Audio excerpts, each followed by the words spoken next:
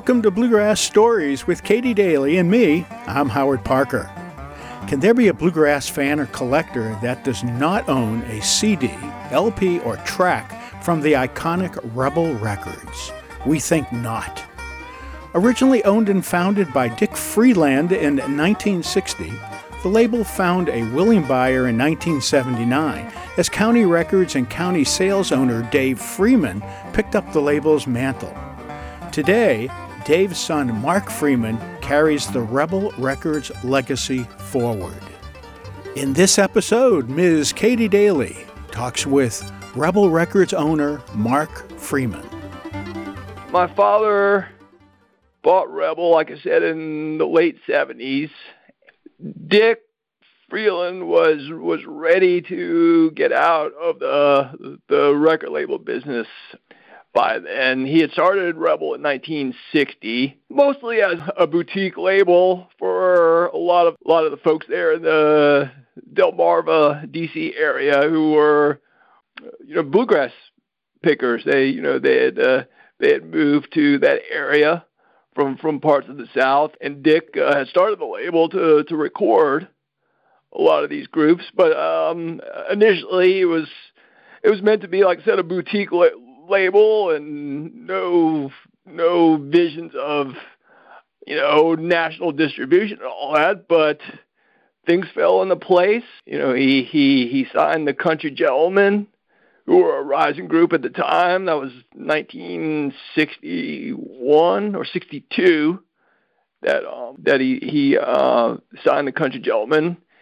and they released their first album with Rebel in the following year, 1963, Bringin' Mary Home, which obviously became a really big hit, a big smash, and that kept the label going.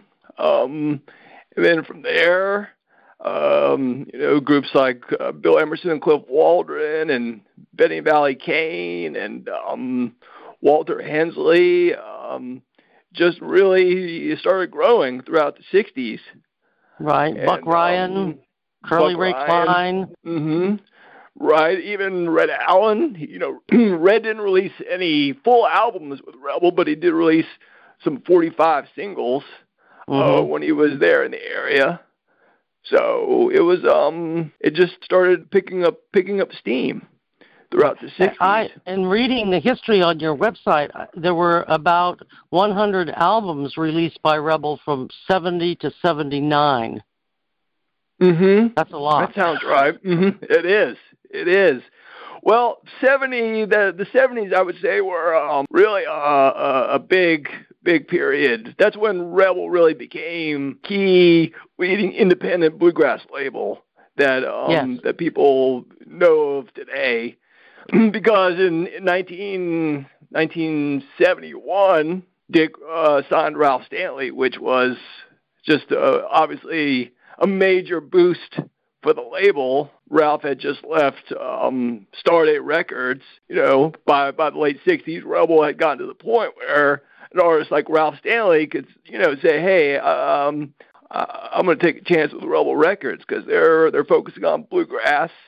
They're an up-and-coming label, and Dick recorded Ralph starting in the early 70s, and then right around that same time, the Seldom Scene formed. John Duffy had left the Country Gentlemen. The Scene recorded their first album just the following year after Ralph put out his first album, the Cry from the Cross album.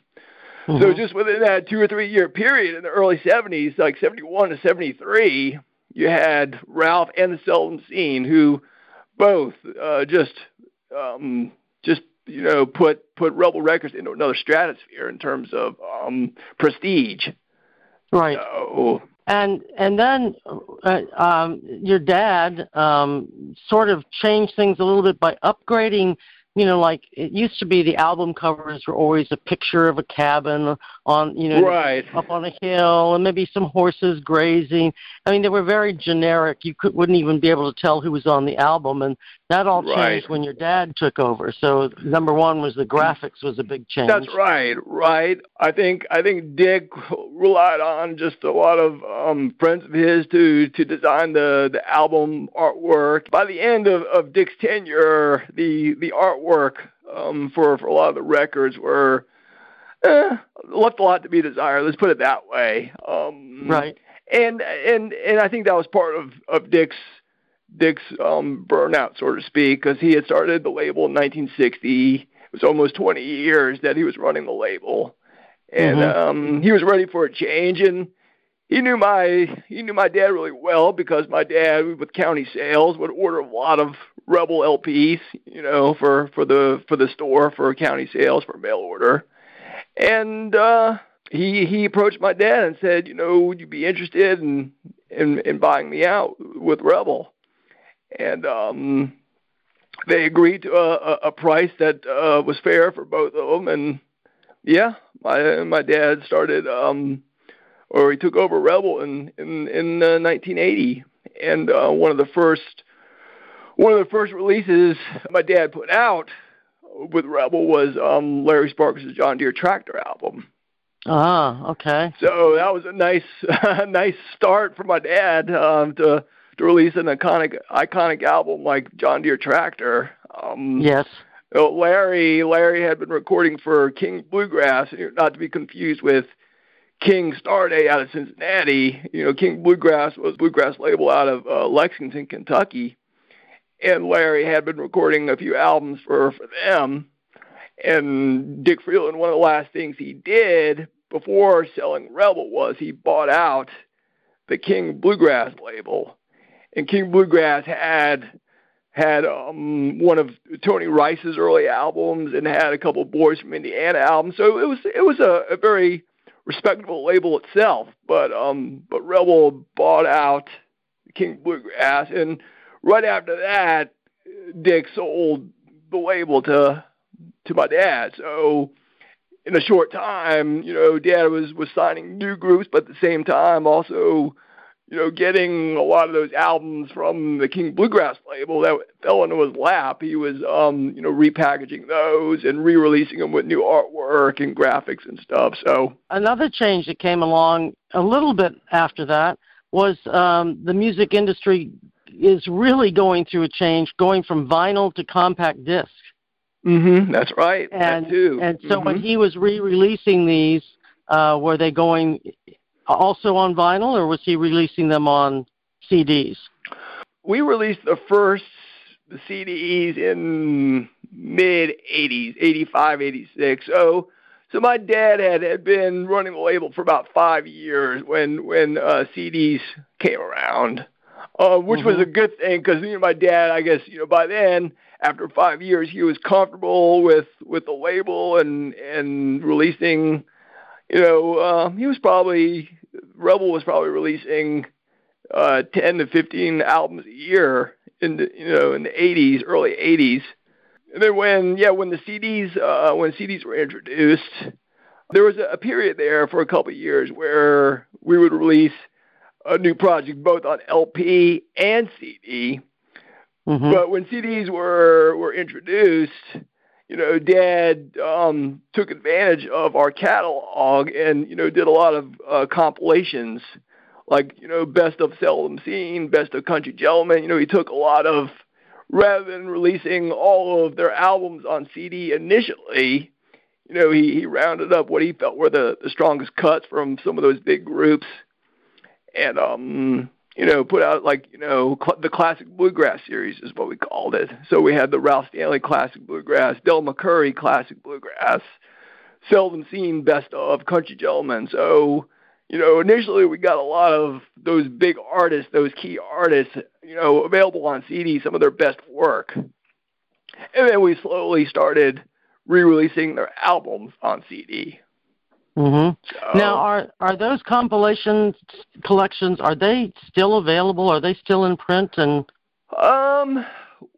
we're actually the Best of the Seldom Seen is, and the Country Gentleman 25 Years is. We're slowly starting to phase out the other ones. Like Ralph Stanley Classic Bluegrass, we still have some copies left, but I think once those run out, we probably won't repackage those or re-release those, because we've, in that time, we've put out, a number of like Ralph Stanley compilations that are available at a lower price point. So it's kind of redundant to keep that Classic Bluegrass CD in print when there's other collections with basically the similar songs, but at a lower price. Right. So we'll be phasing some of those out. But like the Seldom Seen Best Of, that's still a great seller. I mean, it's been over 30 years since that CD came out, and it's still a consistent seller. So as long as they keep selling, we'll keep them in print. Right. Now, do you do the printing right at your location, or is that, I don't know anything about the record company business? Is that something you send out to be done, or how does that work? Right. Well, we currently have we work with two different pressing plants, one in Pennsylvania and one in Minneapolis, that press our CDs. And in terms of like the artwork, we don't do the artwork in-house. I have a stable of about 3 or 4 graphic designers that, depending on the project, I'll farm a certain project out to a certain designer. And, it takes about a week for, if I send a graphic designer the album title and a picture or a couple picture options for a cover photo. Usually takes a graphic designer about a week for him or her to present me with 4 or 5 different options for cover ideas.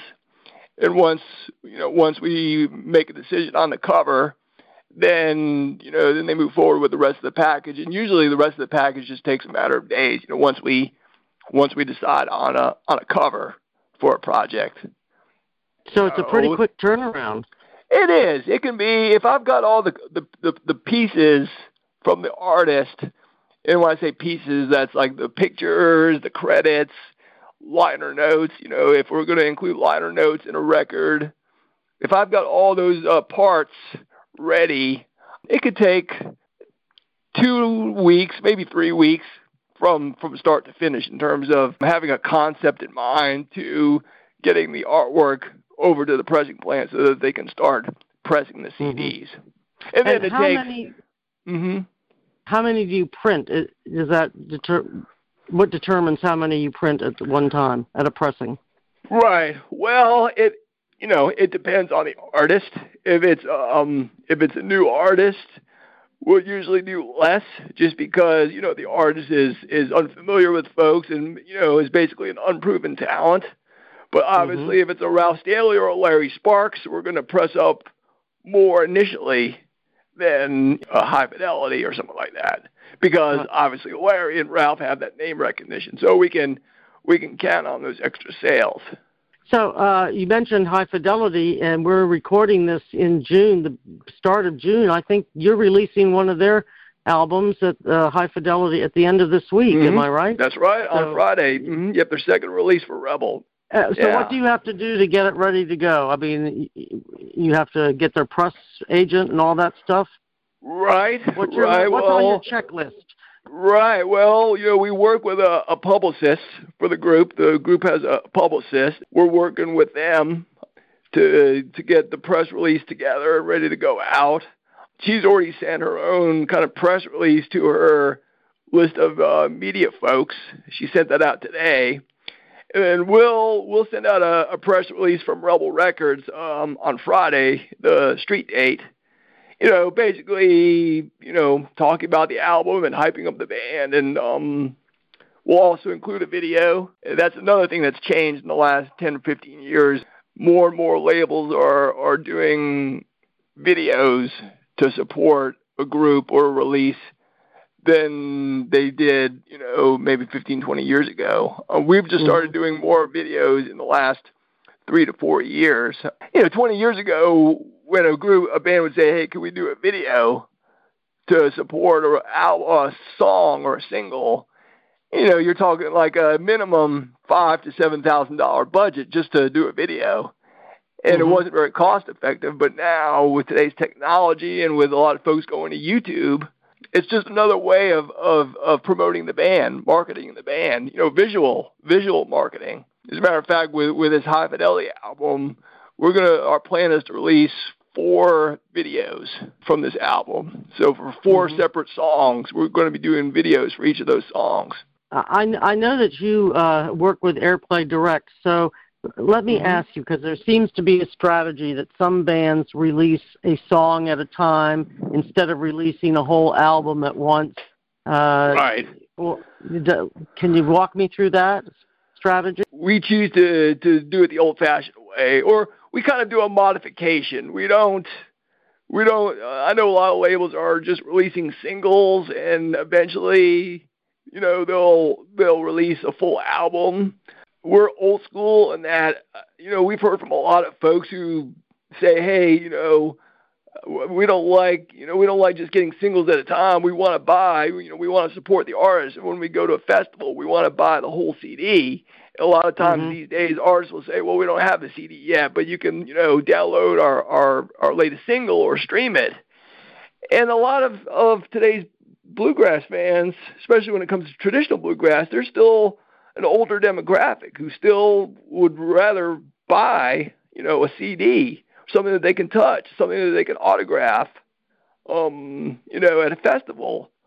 And so we do it slightly different. We will release 1, maybe 2 songs before the street date, but rarely or never will we release like 3 songs, more than 2 songs ahead of an album release. So, like, for instance, with this High Fidelity album, we released the first single, The Southbound Train. We released that in March.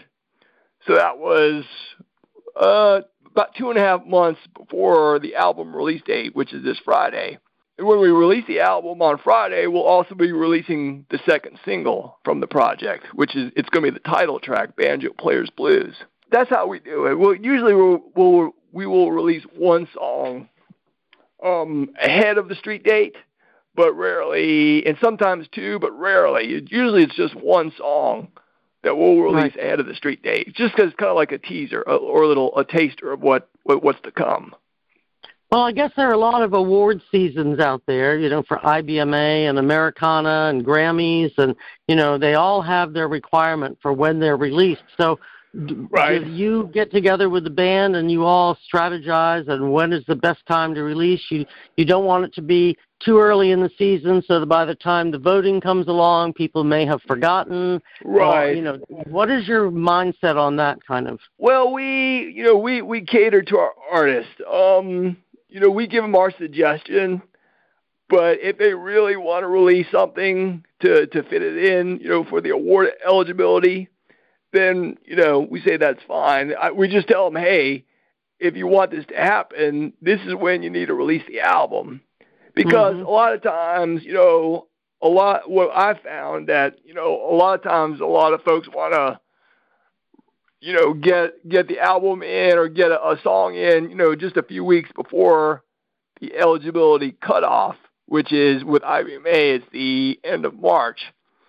But I have found that usually if you're releasing it that close to the deadline, that's not enough time for folks to listen to it and really get behind it. So I say if you want to release an album that's eligible for the 2020 award season, it's best to release it like in the fall, really October, November. So then, if you release it in October, November, it starts picking up steam through the holidays in January, February. Right.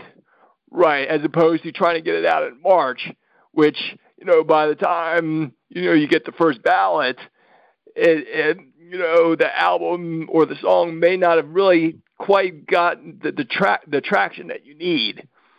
So I say if you want to release it, in time for the awards, it's best to do it 3 to 4 months before that March 30th cutoff date.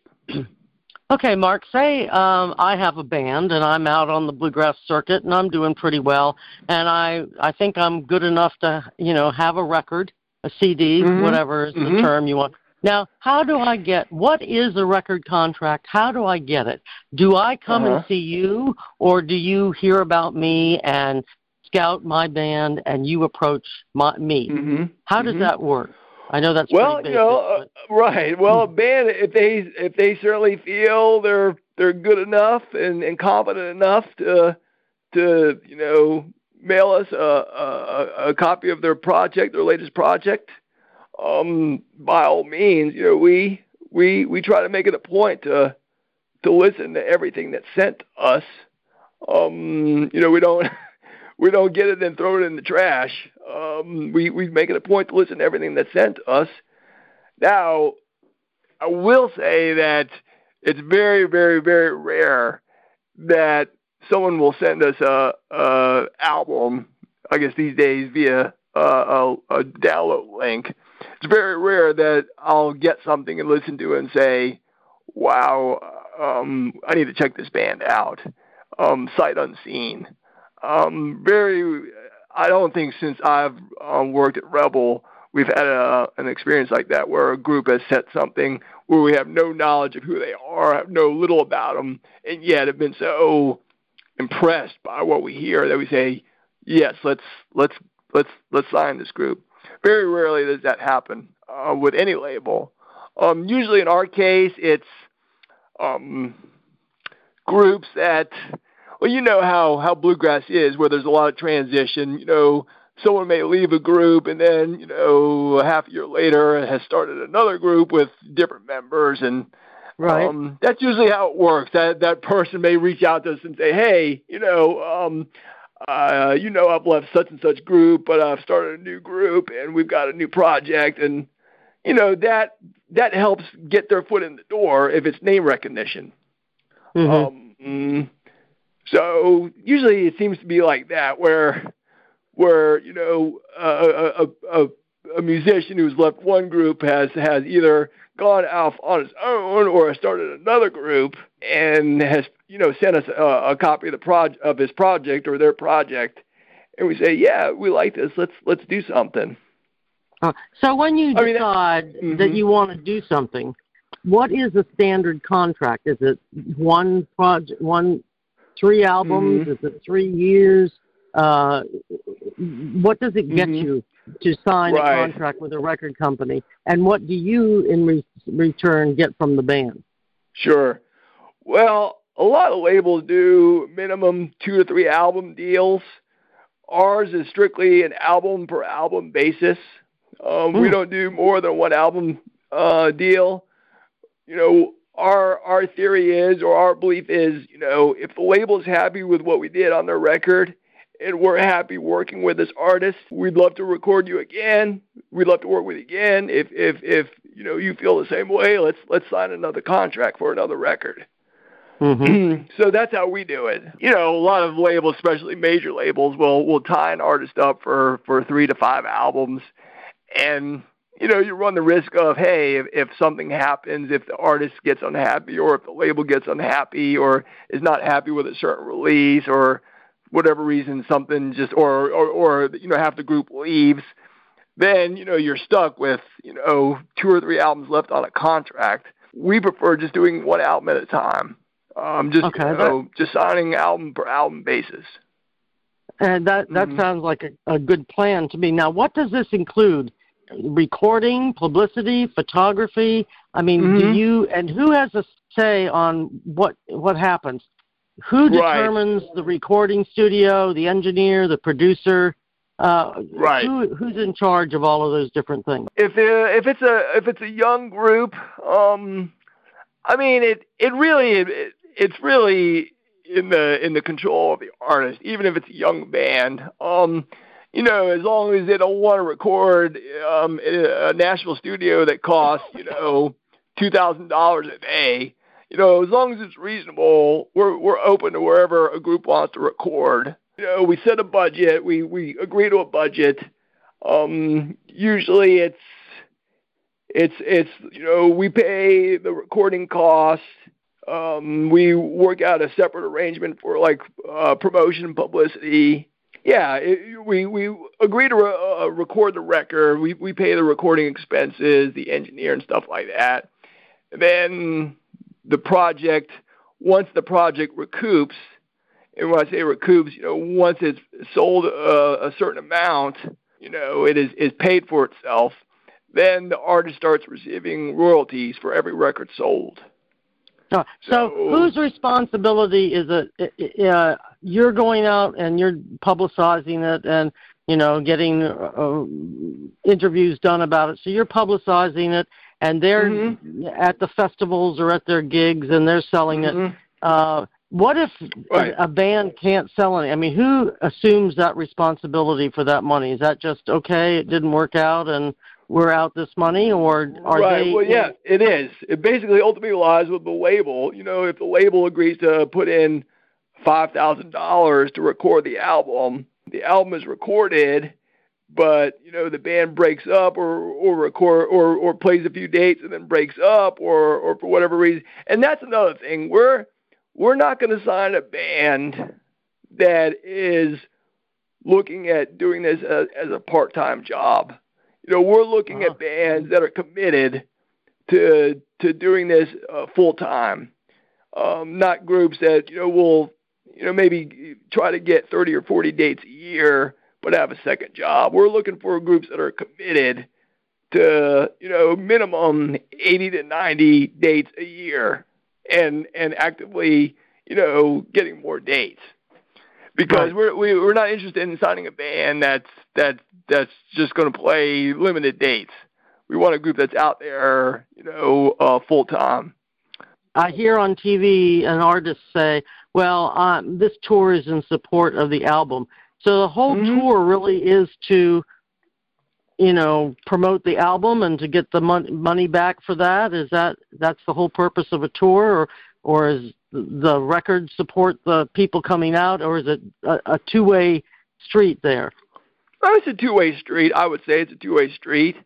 A lot of bluegrass groups are not just like touring in the summer. They're trying to play, all year long. So yes, they may be touring, or playing during the summer to support a release, but like, we try to get albums out before the festival season kicks in, but that's not to say we'll still release projects in the middle of the summer. This High Fidelity release is in June, so, festival season in normal times would have started a couple months ago. But of course, you still have what, 2 to 3 still good strong months of festival season. Yes, this pandemic has really kicked everyone in the head. The artists, the record companies, the venues, the fans, everybody has suffered from this. It has. It has. Is there anything that you're doing to deal with that kind of thing? I mean, well, this is where having our music up digitally, like on iTunes and Spotify, this is where it's actually helped.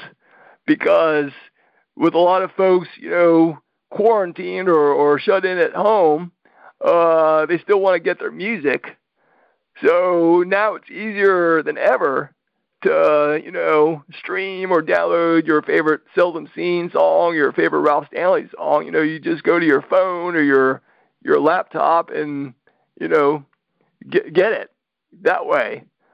5 years ago, when CD sales started to decline and the rise of digital started going up, I mean, there was panic amongst the bluegrass industry. Like, what does this mean for festivals and folks buying CDs, and what's going to happen to us? And we've definitely seen a transition in the last few years to folks. I mean, there's still a lot of CD sales, don't get me wrong. A lot of folks in bluegrass, especially traditional bluegrass, still, like I said earlier, want something physical to touch. They want something physical to buy. And they can, they can go to county sales or go to Amazon and order the CD off of Amazon. But other than those two places, maybe with the exception of a couple other outlets, it's nearly impossible to purchase a hard copy bluegrass CD. But with Spotify and Apple Music and iTunes and Amazon MP3, you can certainly get our music and music from other labels almost instantly by a click of a few buttons. So in that sense, it's pretty amazing. Well, let's talk about the cars. Not that I've bought a new car in 10 years, but some of the cars aren't even having CD players in them anymore. Right. That's right. So that's big. But now, speaking of cars, one thing cars do have now is the option to purchase like a Sirius XM subscription, which can't underestimate the power of Sirius XM. You have a full 24-hour, 7-day-a-week station devoted to bluegrass music. And and the monies that artists and labels get from the music being played on Sirius XM is a godsend, to be honest with you, because you mean Sound Exchange money? Sound Exchange, yes. Yes. Sound Exchange monies. Do you know how much a record gets for one play? Close to $4 every time a song is played on Sirius XM. Goes to the artist. It's split 50-50 between the artist and the label. Wow. That is if artist records for a label. So the label gets half and the artist gets half. And is that because of Spotify, or is that because of a contractual thing between you and the artist? Well, no. This was Sound Exchange. When Sound Exchange was created, about 10, 15 years ago, it was created specifically to help out the artist and the labels. The music is owned by the label. Sound Exchange felt it was necessary. It was a right that artists should get monies too for their music being played. So both the labels and the artists benefit, and the publishers get the monies too, although a smaller amount. Well, they get the standard, royalty rate. Right. But Sound Exchange has it set up where not only do the artists and the labels and the publishers get paid, but they get paid in a timely fashion too. SiriusXM may pay a larger portion of Sound Exchange, but that should also be paid by any terrestrial radio station is playing your music, correct? Well, no, not terrestrial radio. Oh, really? Terrestrial radio does not pay Sound Exchange, or Sound Exchange monies are not distributed through terrestrial radio. It's internet radio. So satellite radio, internet radio, and I forget what it's specifically called, but you have your cable package at home, and your cable package comes with a bunch of music channels, on your TV. I forget what that's called specifically, but anytime a bluegrass song is played on one of those, TV music channels, that counts too. That's distributed through Sound Exchange, but not terrestrial radio. Not terrestrial radio. Right. You're absolutely right. Well, that's all good news there.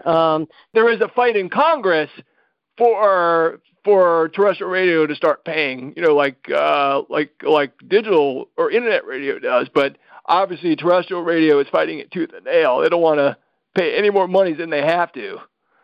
But there's in Congress there's legislation where they're definitely trying to get terrestrial radio to pay up their share. But of course, terrestrial radio is saying, hey, what we're doing is promotion. We're helping out the labels and the artists by promoting their music, by playing it on the air. So we should be exempt from having to pay them on top of promoting them.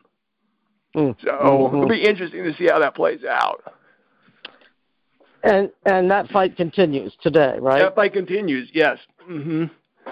Now, I saw that Rebel had won an award from Airplay Direct. You download or made available how many albums, or your whole collection, or explain that one. Right. Well, the folks at Airplay Direct were very, very kind and gave us this year's. I guess every year they do a Iconic Innovator Award, where they hand out an award to a label head or a label that has done, you know, a lot for music. So this year we were selected the 2020 Airplay Direct Iconic Innovator Award. So yeah, we were tickled to receive that. I guess as part of the award, we get like a full year's worth of what do you call it? Yeah, basically we're able to upload our catalog on the Airplay Direct, and yeah, we send out. I guess we'll be sending out monthly press releases. You know, promoting like 10 new releases every month, whether they're current releases or catalog releases. So obviously with the catalog that we have, we're taking advantage of that and unearthing a lot of those old albums that have been, you know, languishing in the vaults, but finally making it available to DJs. And so, how deep is your album or your catalog? Do you know off the top of your head? It's about around a little over 400 titles total. Of those 400, I would say about half of them are available digitally. Mm-hmm. So we still have about 200 titles that are, you know, were just released on LP and haven't been re-released. But, and how do you decide when you go in the vault which ones you're going to do? I mean, do you have a little committee that says, "Gee, we haven't put out, you know, X group recently," or this was a real good seller for us in that year? Right. What are your criteria for selecting those? Well, I would say, you know, we first look at albums. You know, if there's like a historic album or a classic album that hasn't been released on CD or released digitally, we'll make it a point to re-release it on disc or digitally. I would say we've got just about all the albums that we feel were classic albums. We feel like we've got all those covered now. Like, you know, I would say there's no album in our vault that we deem as must-have albums that are not available digitally. But at the same time, you know, we still have a few Ralph Stanley albums, for instance, that are just LP only. We're talking about like doing a second Ralph Stanley box set. You know, about 20 years ago, we released our first Ralph Stanley box set, which covered the years of 1971 and 1973, and that was what many, you know, folks consider Ralph's, you know, classic era.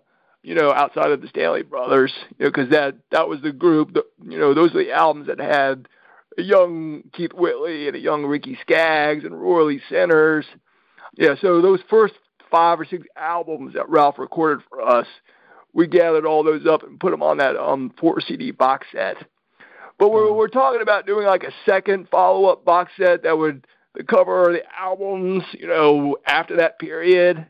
Like some of the last albums that Keith did when he was with Ralph's band and some of those early albums with Charlie Sizemore. But because I don't think it's to put those albums out individually as standalone CDs in this day and age, I don't think it would be cost effective.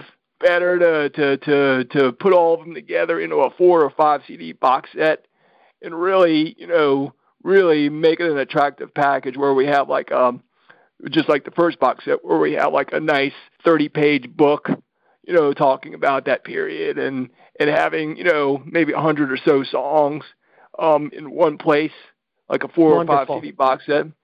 So that's what we're looking at right now. That may still be another year or two away before we get that out.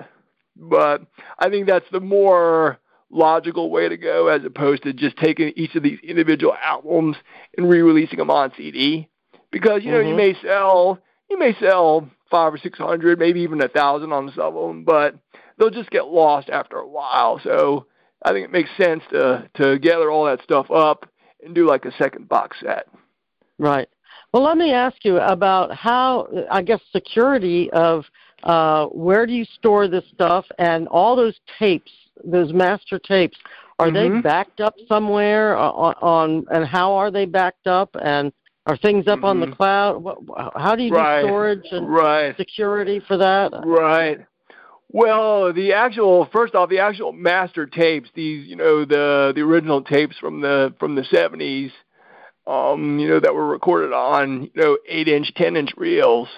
We have those here in our office. We have a climate-controlled vault, made a cinder block vault, climate-controlled, where we keep all those tapes secure in a climate-controlled area. We've done an okay job with transferring a lot of that stuff to digital. There's still quite a bit that we haven't yet. I mean, it's a long process. The essential albums have been transferred and are preserved. But all the tapes, like I said, are in a climate-controlled vault. So that's a good start. At least we have that going for us. But eventually, our goal is to get everything transferred. Now, all the albums that we do have available on CD or digitally, we have copied those, or we have ripped those albums and have saved them on hard drives. So, yes, the stuff that's available digitally, we do have access to it via like a hard drive or a flash drive. Well, did you ever think when your dad first got involved in this that this record business would go beyond just promotion of a band or music, that it would now get into, preservation of a musical culture? It's gone far beyond what you started off as. Right. Well, we've been blessed to be around for 60 years now. Rebel got started in 1960, and we're celebrating our 60th year, our sixth decade this year. So, congratulations! Thank you. So never would have imagined that we'd still be doing this and still be relevant. Because a lot of companies that have been around as long, maybe they lose their edge or something happens. But I'd like to think that we're still relevant and still putting out, top quality traditional bluegrass, and folks are still liking what we put out. It's hard to do in this day and age is to continue to stay relevant and important, especially when, maybe traditional bluegrass isn't as, as popular as it was. I mean, traditional bluegrass definitely enjoyed a resurgence when the Oh Brother Where Art Thou movie came out, but that was 20 years ago now. Right. And, you have a lot of groups out there that are doing more progressive stuff that are catering to the younger crowd. And you think, well, if people are gravitating towards that, and the older folks like the traditional, but they're dying off, where does that leave us?